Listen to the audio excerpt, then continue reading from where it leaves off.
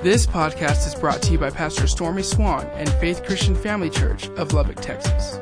For more information, please visit faithchurchlubbock.com. All right, well, praise the Lord once again. If you haven't been here on Wednesday nights, I think we started back in the middle of January talking about faith, and a lot of it had to do with me.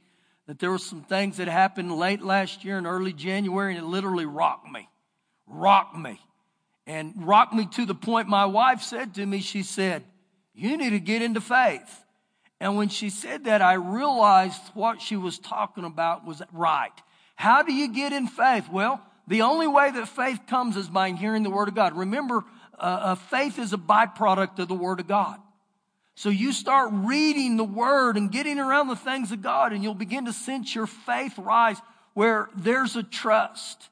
Now, a couple of weeks ago, we talked about some small foxes that spoil the vine. It's the little foxes. That Song of Solomon, chapter 2:15, it says, it's the little things that will spoil the vine.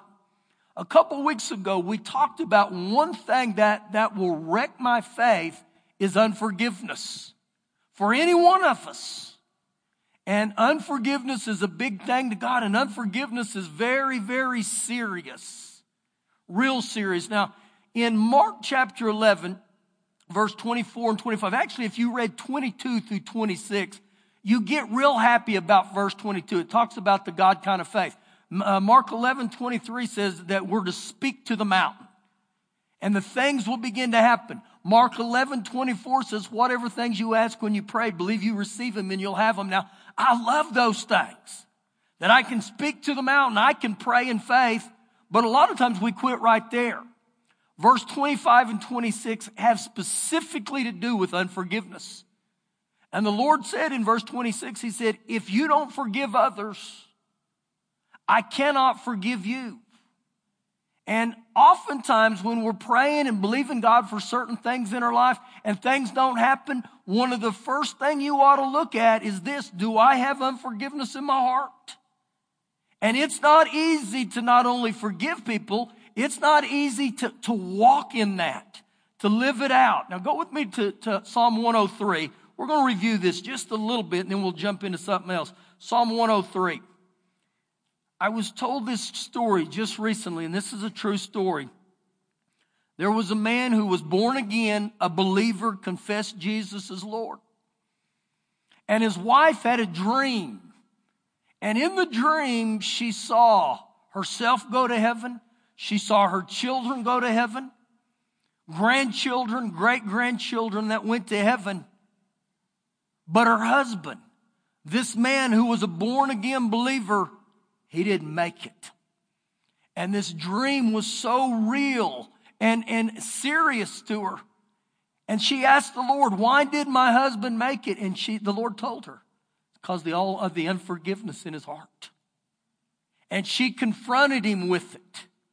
Not out of anger, but out of love, to say, listen, you got to get your heart right. And so it doesn't matter if you're born again or not born again. I've got to learn to walk in forgiveness. Just because I'm born again doesn't mean I'm exempt from that. Now look at Psalm 103. Let's begin in verse 1. Bless the Lord, O my soul, and all that is within me. I bless His holy name. Whew, that's powerful, to get in the presence of God and just bless Him and honor Him. Verse 2, bless the Lord, O my soul, and forget not all His benefits. Now, when you're a child of God, God has a benefit package for you. Some of God's benefits are He saves us, He forgives us, He loves us unconditionally, and He also is a God that heals. He's a God that delivers. He's a God that sets free. Those are part of His benefits. Now, watch what happens in verse 3. Who forgives all your iniquities. Now that word forgives there means He pardons all of your iniquities. I don't know about you, but I rejoice in this. If you were a good sinner like I was, I thank God He pardons all my sins. That's a promise here. But then He jumps on and says, and He heals all your diseases. Now, when we talk about forgiveness, Forgiveness, guys, isn't a ritual. It's not a performance. Forgiveness is an attitude or a condition of my heart. Now, in this passage right here, when he talks about he forgives all your iniquities and heals all your diseases, I began to really look at this and I thought, is there a connection here between forgiveness and healing? I believe there is, because he didn't put this in order just for the fun of it. He put it in order very strategically, and as if the Lord was saying, if you walk in forgiveness or when you forgive, then healing is released. And I believe this with all my heart, that a lot of times what binds up God from being able to heal people in their life is because we walk with unforgiveness. Now, years ago, and many of you have heard me tell this story, this has only happened to me 2 times in my life as a pastor. But I had been praying one day, and there was a lady in her church who'd been in the hospital, and she said, Pastor, come to the hospital and pray for me. And I said, man, I'm going. I'll be there today. I got in here, and I began to pray, and the Lord said to me, he said, don't pray for her for healing. Now, don't judge me for saying that, okay? Listen to the story, all right? And he said, don't pray for her for healing. And I said, why, Lord? And he said, I've dealt with her over and over and over again about unforgiveness in her heart. And he said, until she forgives, I cannot heal her. Now, that doesn't mean I don't pray for her, okay? It just meant that specifically. So I go up to the hospital, and I'm in the elevator, and I sense the Lord say that to me again. So I get off and I walk to her room, and she's so thrilled to see me. She said, Pastor, give me a hug. She said, I'm so glad you came to pray for me to be healed. And I sensed the Lord right there rising up. Now, you know what? You can tell the truth in love. And I looked at her and I said, I didn't come to pray for your healing. And she looked at me and she said, why not? And I said, you know why not? I said, the Lord told me that you're dealing with unforgiveness in your heart, and he's dealt with you over and over again. He wants to heal you, but until you forgive, he can't do it. You know what her reaction was? It was almost like she grew fangs. And out of her mouth, she said, I'll never forgive him. I'll die before I'll forgive him. And she knew exactly what I was talking about. And it shocked me where I backed up almost like, oh my goodness. And I said, I beg you, forgive. Walk in forgiveness. And once again, she said, you don't know what he's done. Well, the bottom line is this. Jesus said, pray for those who persecute you. Do good to those who curse you. Bless those who despitefully use you. That's all in Matthew 5. Is that easy? No. But part of that is to keep my heart right. And when I keep my heart right, it's like God, he overflows. He opens the channels to bless you, and he wants to bless you. Now, to walk in forgiveness, you got to guard your heart. This happened 2 weeks ago on Friday at the Men of Iron. I'm downstairs eating breakfast, and this guy pulls a chair up next to me, and he's an older guy, and he's got a cowboy hat on, and he said, can I sit with you and eat? And I said, absolutely. And so he takes his cowboy hat off, and I look at him, and I said, do I know you? And he said, yeah. He said, I pastor in such and such city. He said, I've been around you numerous times. And he said, this is God that I'm around you. And I said, why do you say that? And he said, I've got to ask you a question. I said, go ahead.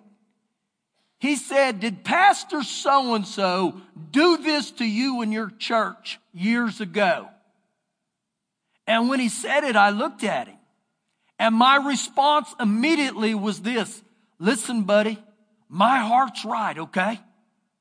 I've forgiven. I walk in love. Once again, I can't choose what other people do. I can only choose what I do. And so in this situation, it's almost like it stirs something back up on the inside of you. It'd be like me asking you, someone that you'd forgiven years ago, and just for me to say to Adrian here, Adrian, do you remember old Billy Bob? And he would look, and if Billy Bob had hurt him or done something, that would rise up in the inside of him. Well, when he did that, and so this man looked at me, this pastor, and he goes, I know he did that to this church, and I know he did that to this other church, and he did it to yours, didn't he? And I got real quiet. And boldly, he pops the table and said, just answer the question. Well, he doesn't realize I'm trying to guard my heart here, and I'm looking at him, and he said, he did it, didn't he? And I said, you said it, I didn't. Now, once again, I could get around that guy right now. I could shake his hand. I could say, God bless you, because I'm not going to harbor unforgiveness in my heart. Is that easy? No. But part of this as a believer is I got to get over and say, okay, Lord, I'm going to walk in forgiveness. That's not denying what somebody's done to you, but it is saying, okay, Father God, I forgive him. Now, the great example of that for me and you was Jesus. Remember when he's on the cross, what he said? He said, Father God, forgive them, for they know not what they do. Whew. He had already forgiven them, and you know what he said? Father God, I release them, and I ask you to release them. It's powerful when we get over and do that. And so that was a few weeks ago. And once again, I walk through the same thing you guys do every day. Every day, every one of us have opportunities to be offended in one way or another. But it's important that you get in the presence of God and you say out of your mouth, Father God, I forgive them. I forgive them. Call them by name. Say, I forgive them for what they did. And I will tell you this once again.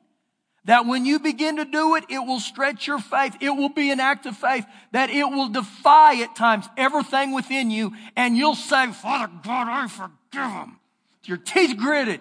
But what I found in my own life, the more I begin to do it and I say, Father God, bless them. Everything that I'm asking you to do for me today, I ask you to do that for them. Father God, I ask you to save them. Something begins to take place in my heart. And what happens there is unforgiveness is an inward poison. That the other person did something to you, but as long as you harbor that unforgiveness, that poison stays within you and it contaminates you. And unforgiveness goes from bitterness to jealousy to wrath to anger to ultimately murder. But if I'll release that, that poison gets out of me.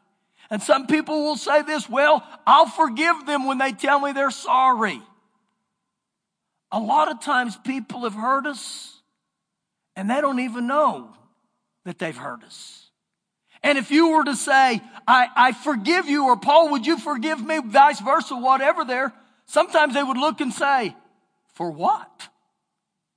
Even though they put a dagger through your heart. And so once again, think of this thought. And I'll go on after this. I can't choose what other people do. I can only choose what I do. Stay pure in your heart, okay? So that was the first fox that spoiled the little vine. I want you to go to Romans chapter 14. Romans chapter 14. And we're going to hit another one tonight. I want to read this verse here, just the last part of Romans 14, verse 23. And then I'll tell you what the next little fox is. The last part of Romans 14, 23, it says, for whatever is not from faith is sin.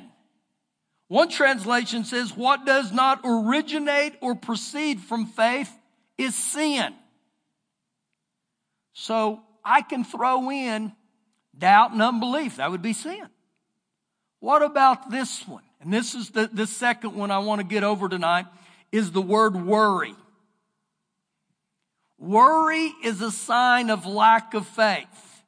Now, when I'm worrying, I would never say this to God, but this is how I'm acting. I'm worrying because, Father God, you don't care or you don't hear, or better yet, Father God, the reason I'm worrying is because I don't trust you. Now, none of us would ever say that. I don't trust you, God. But yet, in the sense of worry, this is what happens. Now, turn with me to Matthew chapter 6. Matthew 6. Now, remember, whatever is not of faith is sin.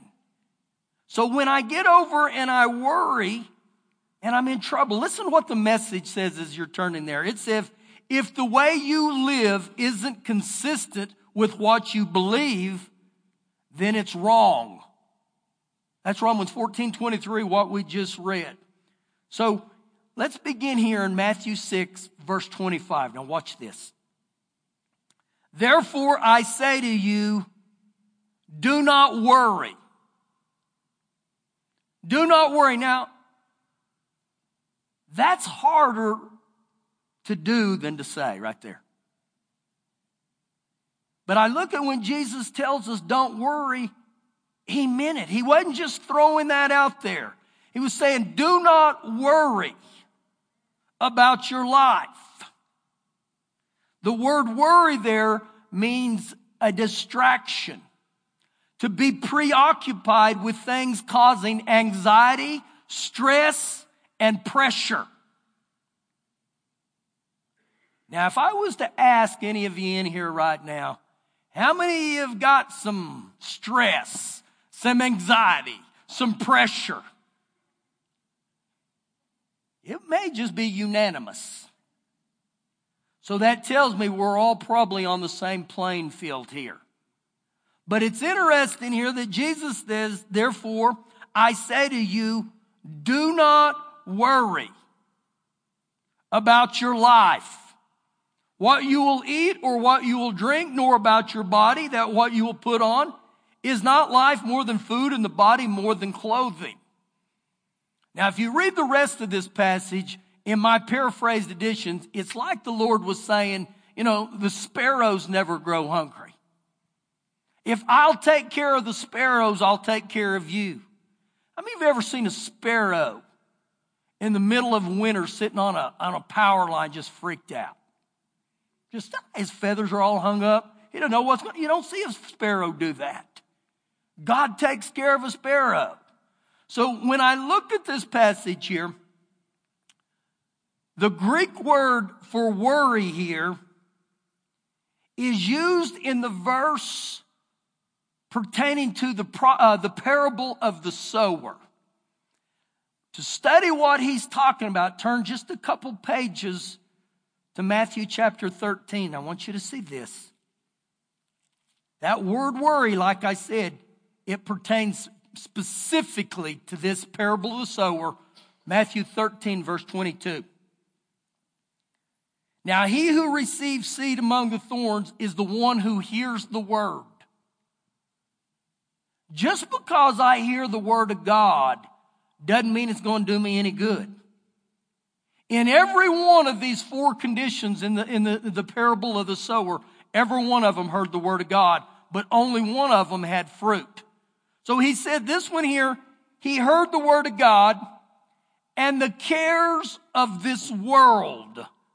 The New Living specifically says the worries of life. They come in and they choke out the word, and it's unfruitful. Now here you go. You think about this. Those who hear the word of God, just because they hear the word of God, it does not guarantee anything. And so in this situation, the thing that he tells me that squeezes out the word of God is the daily cares of my life. The very worries of life. The pressure, the stress, even the anxiety, it chokes out the word and becomes unfruitful.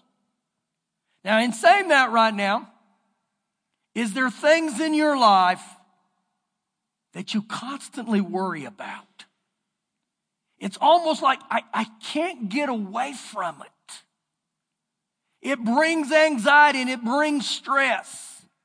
Now, when I was reading this verse right here, this literally described me back in early January. I tell you, the worry of the things that were going on, it literally was trying to choke me and squeeze me.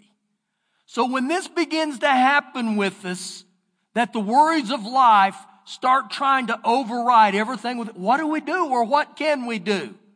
Turn to Philippians 4. Turn to Philippians 4. And this will help us biblically right here.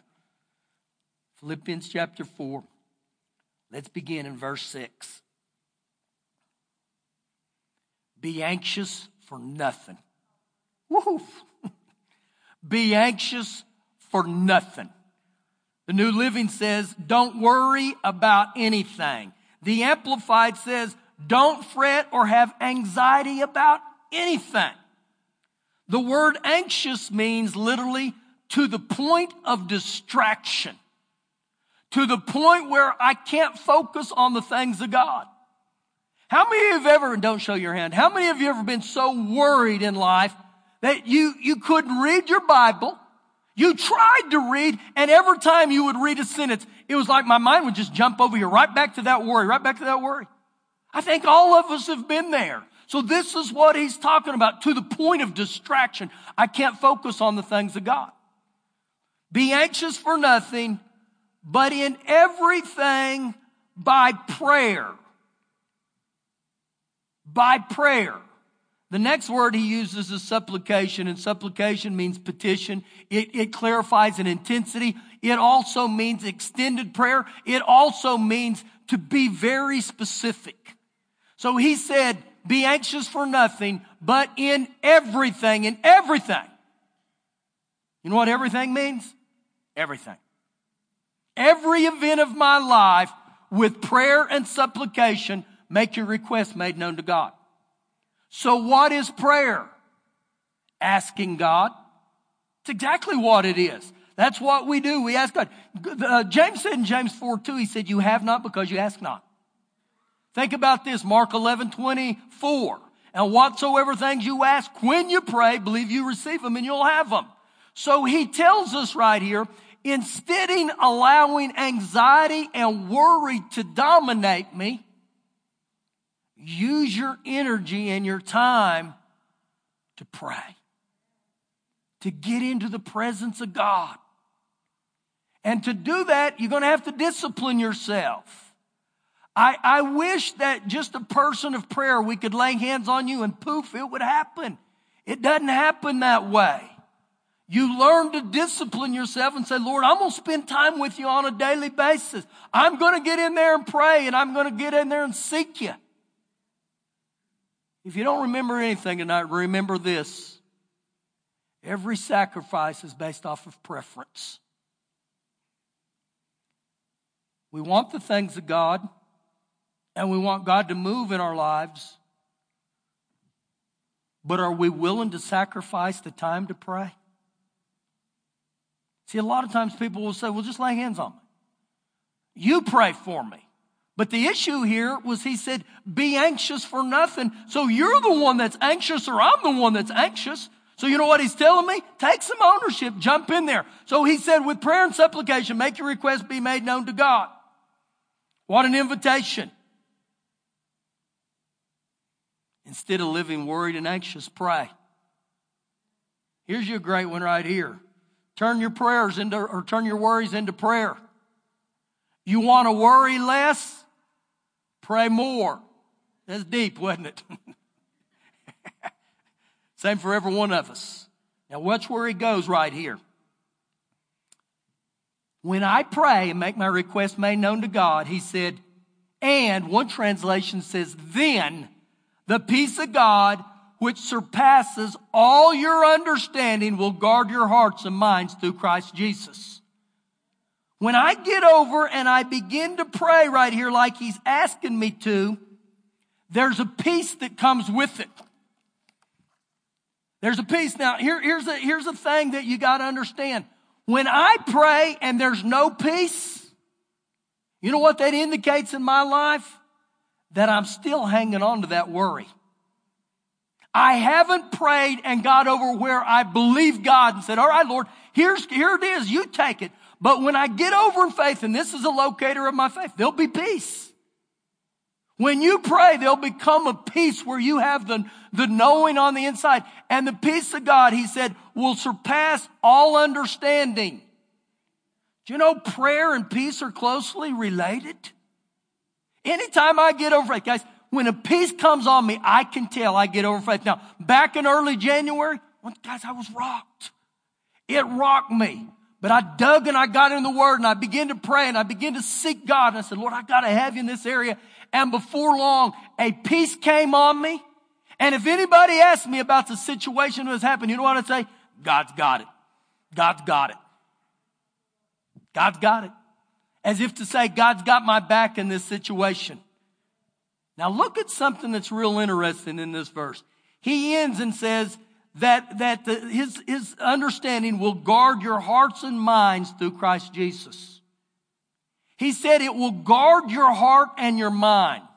Your heart and mind are different. What does your heart have to do with? Your spirit, the real you on the inside. He said, I'll guard your heart. Then he said, your mind. Your mind has to do with your soul.